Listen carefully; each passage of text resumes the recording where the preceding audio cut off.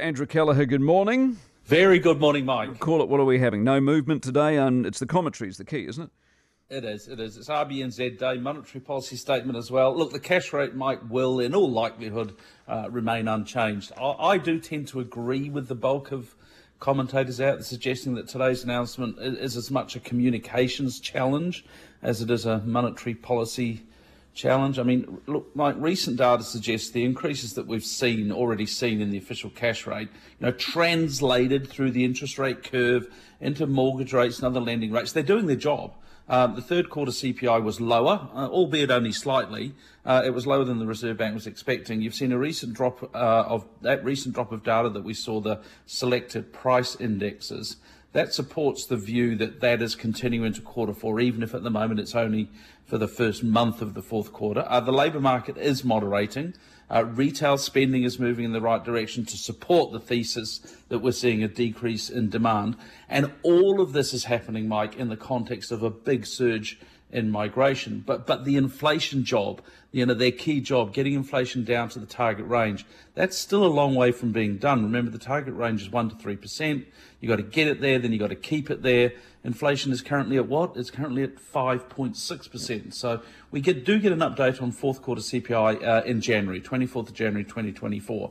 So the central bank needs to ensure that the general populace, and as important to that, it needs to ensure that the reef fish in the financial markets don't start to anticipate interest rate cuts too enthusiastically. They don't want to reignite pressures in things like the housing market. Now, my view is that the RBNZ will and should acknowledge that recent data, but at the same time point to the slow pace of the fall in inflationary expectations. And there also will, as ever, be them pointing out the proliferation of risks that we've got.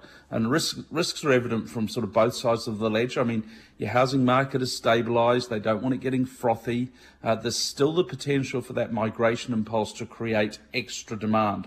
Think rents, you are seeing that in Australia. Then also you are getting the resurgence in tourism. You are getting an influx of foreign students. That potentially plays a part here as well as sort of building up demand. But coming from the other side, there are the headwinds. You've got slower levels of government spending, lower levels of government spending. External forces, think about our trading partners. You've got slowing growth in those economies. There's the ever-present geopolitical risks. And then you've also got the continued transmission of monetary policy to date. So it's still feeding into mortgage rates. I refer to it, Mike, as the second round of mortgage pain. So, bottom line is cash rate stays the same. The OCR track, keep a good look at that. That probably stays the same. But the MPS, Mike, it will as ever be a really good read. Yep. Get into it, enjoy it. Did right. Speaking of central banks, the RBA, so they've done what they've done, and we're seeing the effects of that because sales are down there, wallets are closed. They are.